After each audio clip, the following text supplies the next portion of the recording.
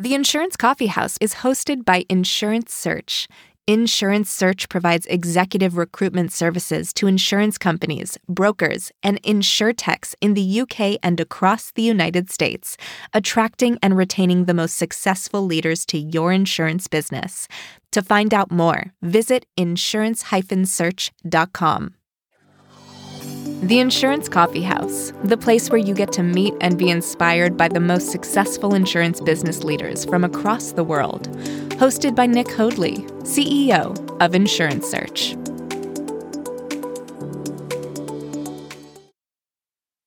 Welcome to the Insurance Coffee House.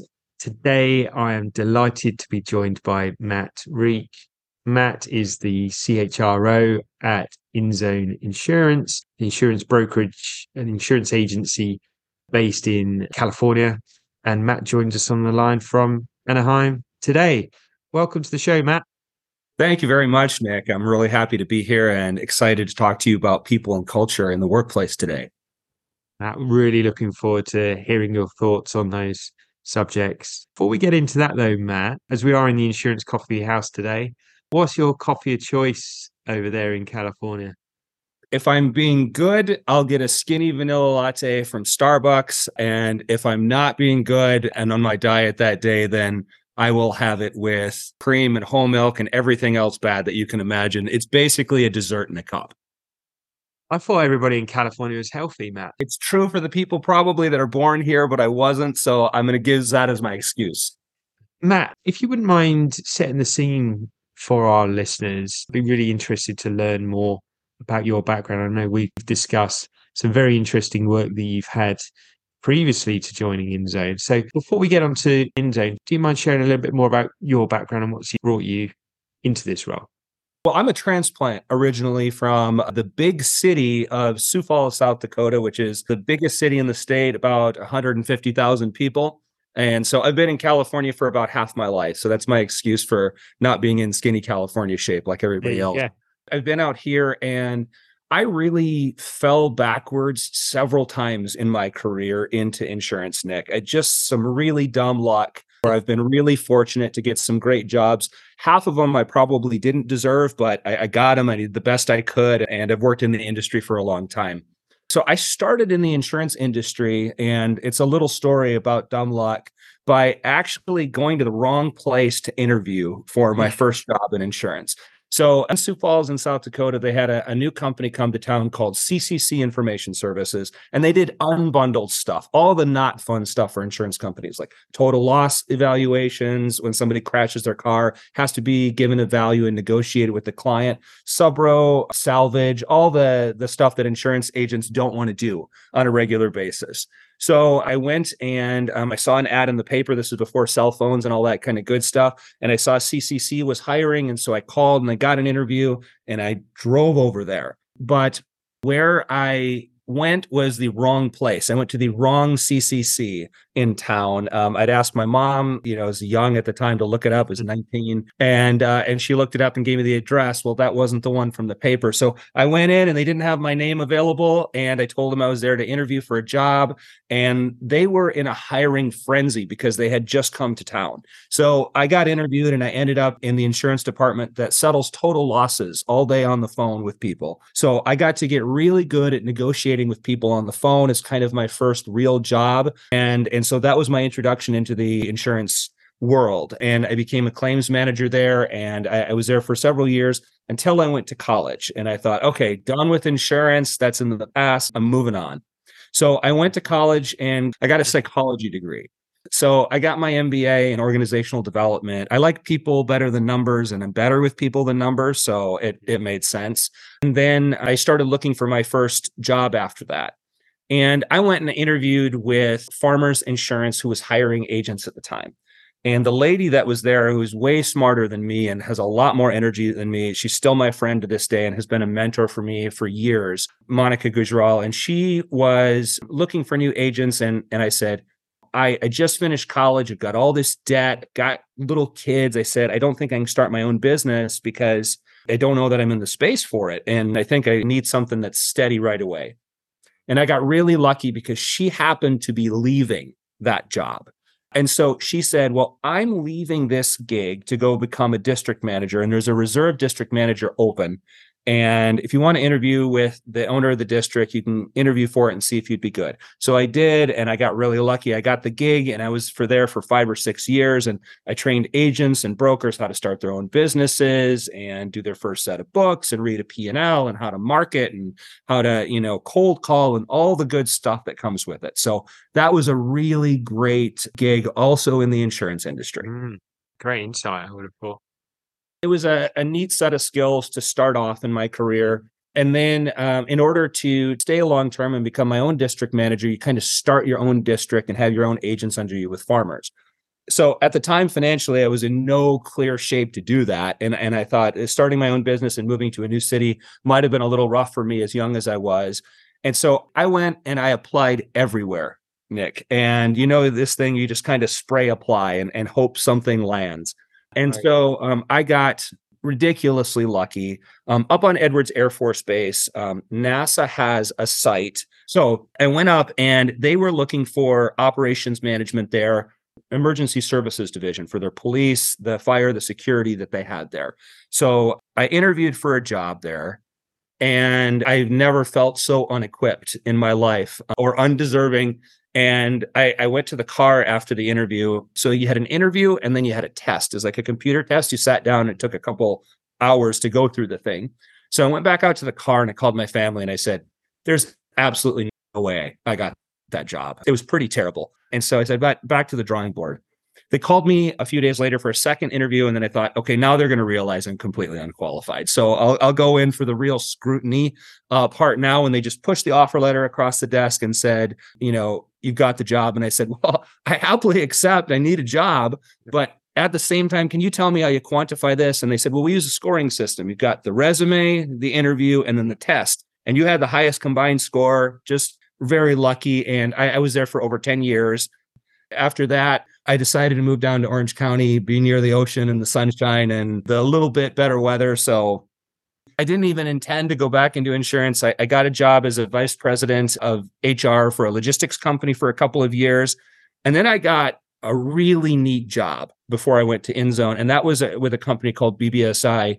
And what you do there is BBSI takes care of the workers' comp and the payroll for companies and then provide consulting services in the realm of HR, safety, and business best practices. So I had 118 clients with a team, and every day you're going out and meeting with business owners. And I got to have all kinds of experiences with small business where I got to see the struggles that businesses had. And really all businesses have the same struggles. So when that happens, Nick, you start to realize that the solutions are going to be the same for a lot of those businesses. So you really kind of get into best practices business. And so I did that for a little bit more than 4 years. And then I got the opportunity to come over to Inszone, which was a company unlike any place I'd ever worked before for a number of reasons. Inszone was started as the preferred and standard lines at the time for Cost You Less around 2002.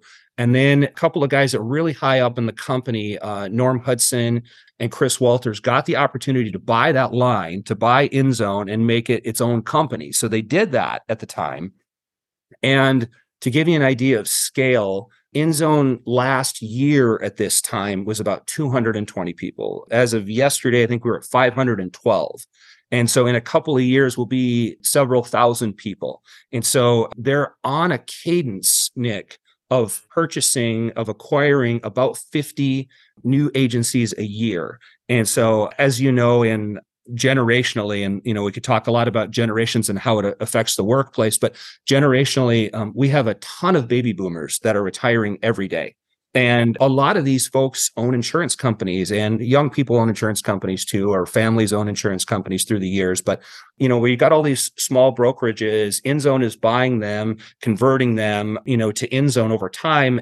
And they give them all the tools to be able to grow their agency. So a lot of the people that were the owners of the agency stay as producers because that's the work that they really loved. They loved it when the business was like, I could be out selling, I was making relationships, I was playing, golf with this business owner, and we had their business. And it's a neat environment because on the inflection curve of a business, it's really just in that very beginning explosive growth phase. Like last year, we're 53rd in the Insurance Journal in America for companies size when we were 220 people. And this year, we'll probably be in the top 30. And so I got brought in to help usher them through the next 2 to 3 years of this incredible growth and trying to make all of these individual small businesses feel like one business together. Yeah. So to bring team members together. And so there's a whole bunch of mechanisms that we've put in place to do that, because I did a ton of research on the company before I came over. Great culture. Chris and Norm have been here their whole lives, and a lot of these people have worked for them for 10 to 15 years. So it's a really good sign when you have a lot of longevity in a company that they treat the people well, which is something that I demand anywhere that I work. And I won't put up with anything else at this point in my career. I'm too old to deal with nonsense. So I make sure that people are treated correctly, and I wanted to come someplace where they were. Thank you for that, Matt. It's such a great career story. It sounds like along the way there were several sliding door moments there where that path could have changed trajectory quite dramatically. Love to dive a bit more into the business and about the plans for growth and how that's going. One of the reasons that we were really interested in talking to you today was that we interview a lot of CEOs, we interview a lot of founders of businesses, and they will talk about going from 220 people to 512 in 12 months, really high growth. And then we move on to the next subject. Really, in this series, we want to take a pause at that moment and say, right, how do you go about doing that? Yeah. How do you make that successful? How do you make sure that you're bringing in the right companies there, that you're integrating them well, then people are not just leaving off the back end, and that you have that continued growth. So really looking forward to discussing this further. So you joined the business around 6-7 months ago? Yeah, I think it's just about 6 months now. Great. So in your role there, how are you finding things, and what do you think at the moment is the sort of secret to that success that the business is having? The secret to Inzone's success is they use kind of a three-legged stool approach, which is employee culture, carrier relations, and being client-centric. So giving really good customer service and, just taking care of folks. The way that they do that is Inszone is unique in that Norm also started another business in 2014 called Staff Boom. And that business has about 1,500 employees, and 350 of them are dedicated to Inszone. So the agents can spend all of their time either selling or servicing the clients and taking good care of the client's needs. And then all the back office things, certs and all the administrative things could be done by Staff Boom employees. It frees the agents up also to have a decent work-life balance, which is something that a lot of companies are struggling with right now. If you can leave at the end of the day and still have the clients be serviced, it's a great benefit to being an Inszone agent. That being said, one of the things that I identified when I came into Inszone is I said, okay, so if we've had 115 acquisitions, that means it's 115 individual small businesses that joined and became part of Inszone. Yeah. Well, how do you connect that? Well, like Chris and the C-suite are great guys. They talk to people. They have a VP assigned to territories to manage all the agency needs. But how do you make people feel like they're part of one company then? And so we put a couple of things into place that were really important to do that. And the first one we called Coffee with Chris. But really what it is it's a quarterly meeting with all of the employees. So if the employees are coming on, if you think about it, if we're acquiring a new agency every week, in essence, on average, then they've got those touches on a regular basis with the VP and with their agency manager, but they're going to be disconnected for the rest of the company unless we do something. So we put this quarterly meeting in place where we have the whole C-suite get on, and we focus on three things. The first is, where are we at? Where are we going? And then how are we going to get there as a company? Then we do some employee recognition things. We call out everybody that's come on that is a new acquisition and make sure that they feel welcomed. And that cadence of doing that quarterly, I feel is really important for any company. I've been at companies before that do a yearly company meeting, but I think quarterly is really important. If you're not always talking about where the company is at and where it's going, it disconnects people and they don't feel like they're part of something. So that was the first thing that we put in place. The next thing that we put in place, which is also one of the most problematic things in all companies today, is that managers in most companies are not trained in the United States. Let me explain what I mean by that, Nick. So if I give you a scenario, a common one that we use is called the widget maker scenario. And that means that if you've got 30 people and they're making whatever widgets, tires, toys, whatever they happen to be producing in a business, at some point, the owner has to stop managing those people and go out and make new sales, new contracts, new business, new relationships. And he can't do that if he's there. So he has to pick a manager to manage the folks. And traditionally, the person that they pick is the person that's the best widget maker. They're the best at doing that. But what that person might not have any idea how to do is manage people. And so companies think if you put that person in place, they're just going to be able to go off and do it. And most managers kind of flounder. And if they're good people, they can become good managers. And if they're not great people, then a business can really struggle. And a lot of times it's well-intentioned. But if they don't have the skill set of how to communicate, solve conflict, how to motivate teams, how to drive results, how to make the business unit feel cohesive, all of those things are really important management skills that have to be trained to managers. So I did a ton of this training at BBSI, and I was really lucky to be in the training and development space there because I got to train hundreds of business owners and business leaders on these best practices. And some of the best practices that we're talking about is every single manager needs to be trained on communication, how to handle conflict, how to motivate teams, et cetera, all these basic skills. So when I came into Inszone, I asked for, okay, give me the list of every manager we have in the company. And then I put the list together. I broke them up to groups and I said, every single month, we're going to have management training with these people. It turned out to be 78 people that we currently have in the Inszone sphere. So I get on monthly. I do trainings with them for about 45 minutes where we talk about best practices. And I tell the people at the beginning to try to be as humble as possible. I don't know how to do your jobs, guys. We've got some folks that are payroll managers. We've got some folks that are servicing customers. We've got some folks that are running businesses. I say, I am not here to teach you anything today. All I'm going to do is facilitate a workshop in which all of you leaders can get best practices from each other. Because if you can take a couple of things forward and be able to introduce them into the business to affect the employees, it will get better systemically throughout the workplace. And that's one of the things that really affects culture and how people interact, Nick.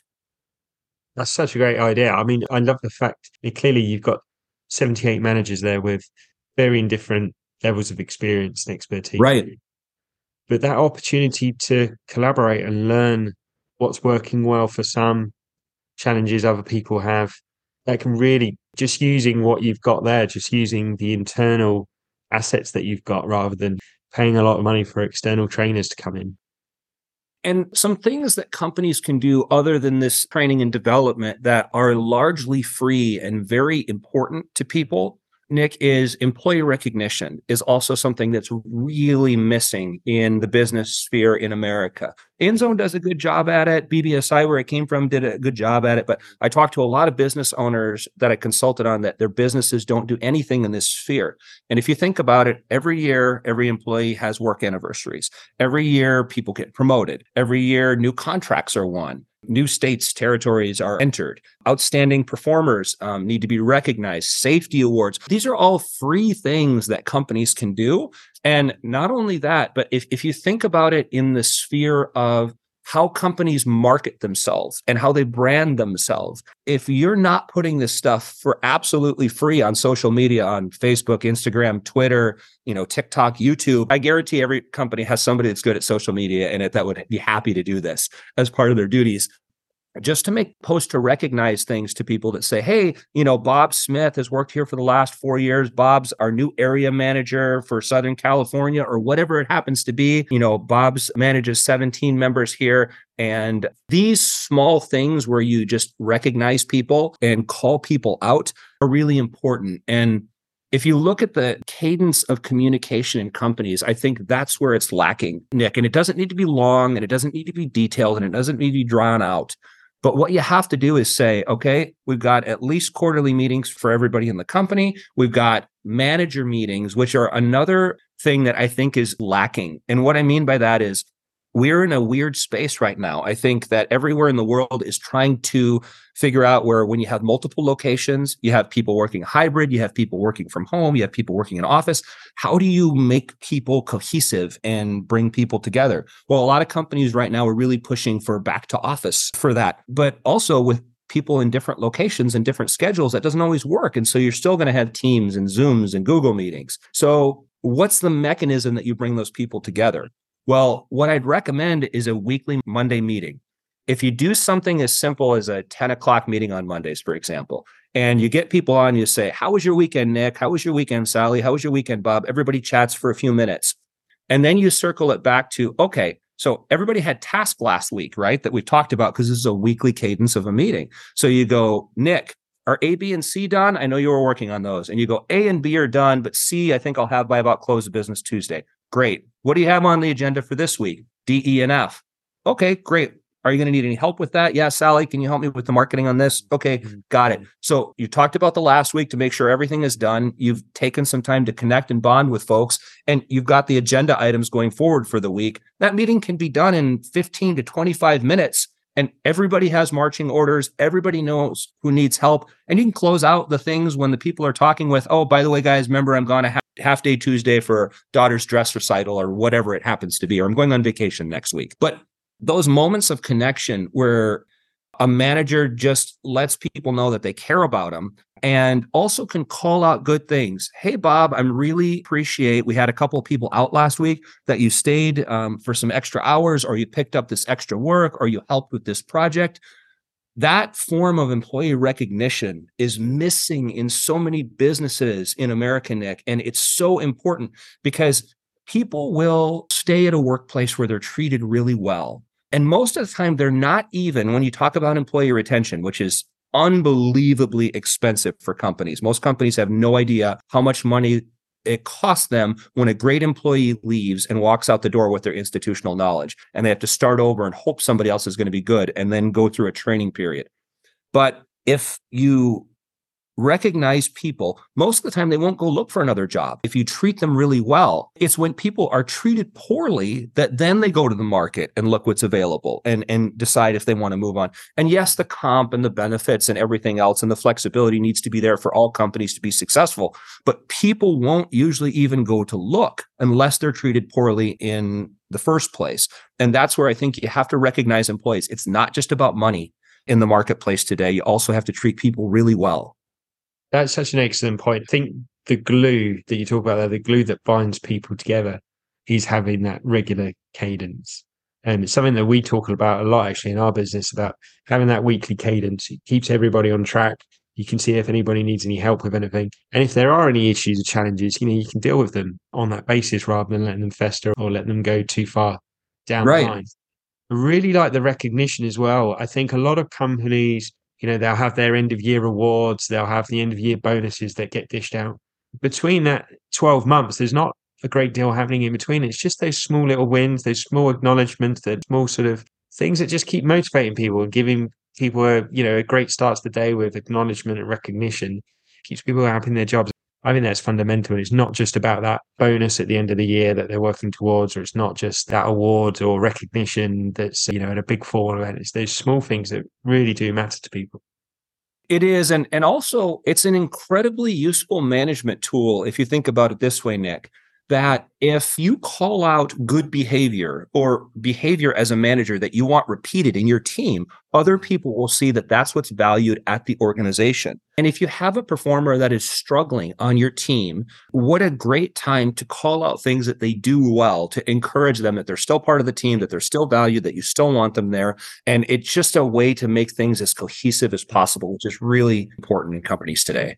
Obviously, as the business, you're acquiring a lot of brokers and agencies there as an organization. Is that something that could well appeal to target agencies? A producer's running the business, they're managing the team, but like you say, they probably had no management training. So the opportunity to have that peer-to-peer and through the leaders there. But also, has that really helped with that integration? Because you're integrating a lot of new people into the business on a quarterly basis.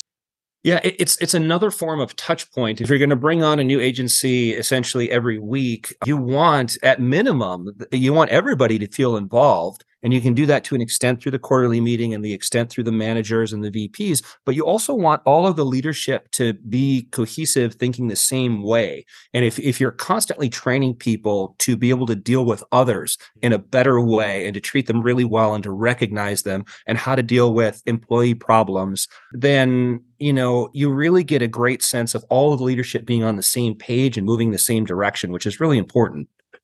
Absolutely crucial. Matt, brings us nicely onto the espresso round now, where the Sure. short, sharp, and to the point. The espresso round. What would be your one piece of advice for someone coming in to interview there at Inszone? When you see particularly leaders coming in, what would be your one piece of advice to them? To be yourself and to be transparent with your strengths and weaknesses. I think that one of the most ridiculous things, and you know this from being in the recruitment sphere, is when you interview somebody and you go, what are you really great at? And what are you terrible at? Or what do you not like to do anymore? I'll give you an example. I'll throw myself on the sword. Yeah. So if you do this with somebody and they say, well, Matt, what are you great at in HR? I go, I love training and development. I love culture. I love organizational development. But if you need me to sit and do spreadsheets all day, you'd be better off hiring a monkey, because you'll have more success with him and you'll be happier with the result. So math was never my strong point. But the point is it's okay to say that. It's okay to see what your strengths are and to lean into them. And if somebody, tries to say, well, I just work too hard, that always kind of rubs me the wrong way, because I want somebody to be real. And I want somebody just to be a really nice person as well, Nick. We have a hiring policy. So a really bad failing that a lot of companies have right now is to hire people that are high performers that are not personable whatsoever or have had trouble in that realm. It's a huge mistake. It will cost you great people leaving the organization to get away from high performers that don't treat people well. Thank you, Matt. That's great advice. What would you say is a really important aspect to you when selecting an external recruitment partner? In selecting an external recruitment partner, I want them to understand that we're going to go at a speed that allows us to get the right fit. It doesn't need to be rushed, because being rushed means that you possibly select the wrong person, and then there's a whole other thing to get that person out and get somebody new in and recruit them. And it's a great deal of time wasted. So the right cadence is important. And also somebody that understands, Nick, that I would much rather hire for attitude and for willingness to learn than for skills. Yes, you need some of the skills to be there, especially when you get to higher levels. Do you have a person that wants to grow, that wants to learn, that wants to do new things in organizations and has a great attitude? That's so much more valuable. And we've all worked with people, let's be honest, that had the wrong kind of experience. So that's not where you want to go either. Final question, the espresso round. Are there any tools or technology at all that you're using there that's been really helpful, either when you've been onboarding these acquisitions or bringing in fresh talent? The most useful tool that we have is that anytime that we're going to bring on a new acquisition is that we go out there. We still, despite the virtual world, one of us in leadership still gets on a flight, goes out there and greets the people and gets FaceTime and lets them know that they're welcome to the team and that we're going to be here to make sure that no matter what they need, that they're going to be successful. Matt, that is a great note to finish on. Thank you so much for your time today. It's been a real blast. Time has certainly flown by. If there's people now, and I'm sure there's people listening who are interested in Inszone, interested in opportunities they have there, what's the best way of reaching out to you? So if you want to check us out on our website, Inszone Insurance, that's a great way to hit us. We've also got a LinkedIn that we're very active on, that we're always posting about new agencies and acquisitions and people's accomplishments. That's a great way to reach us as well. Get a hold of us, through the website. We'll reach out. And if anybody is looking for a career in which they can grow, Inszone is a great company to come into, because with opportunity to go from 220 to 500 to 2,000, 2,500 in a couple of years, there's going to be all kinds of managerial, supervisor, leadership openings and responsibilities. And so we really want people that are looking for their next long-term career. Well, we'll post all those details on the website so people can click straight through or directly from the podcast.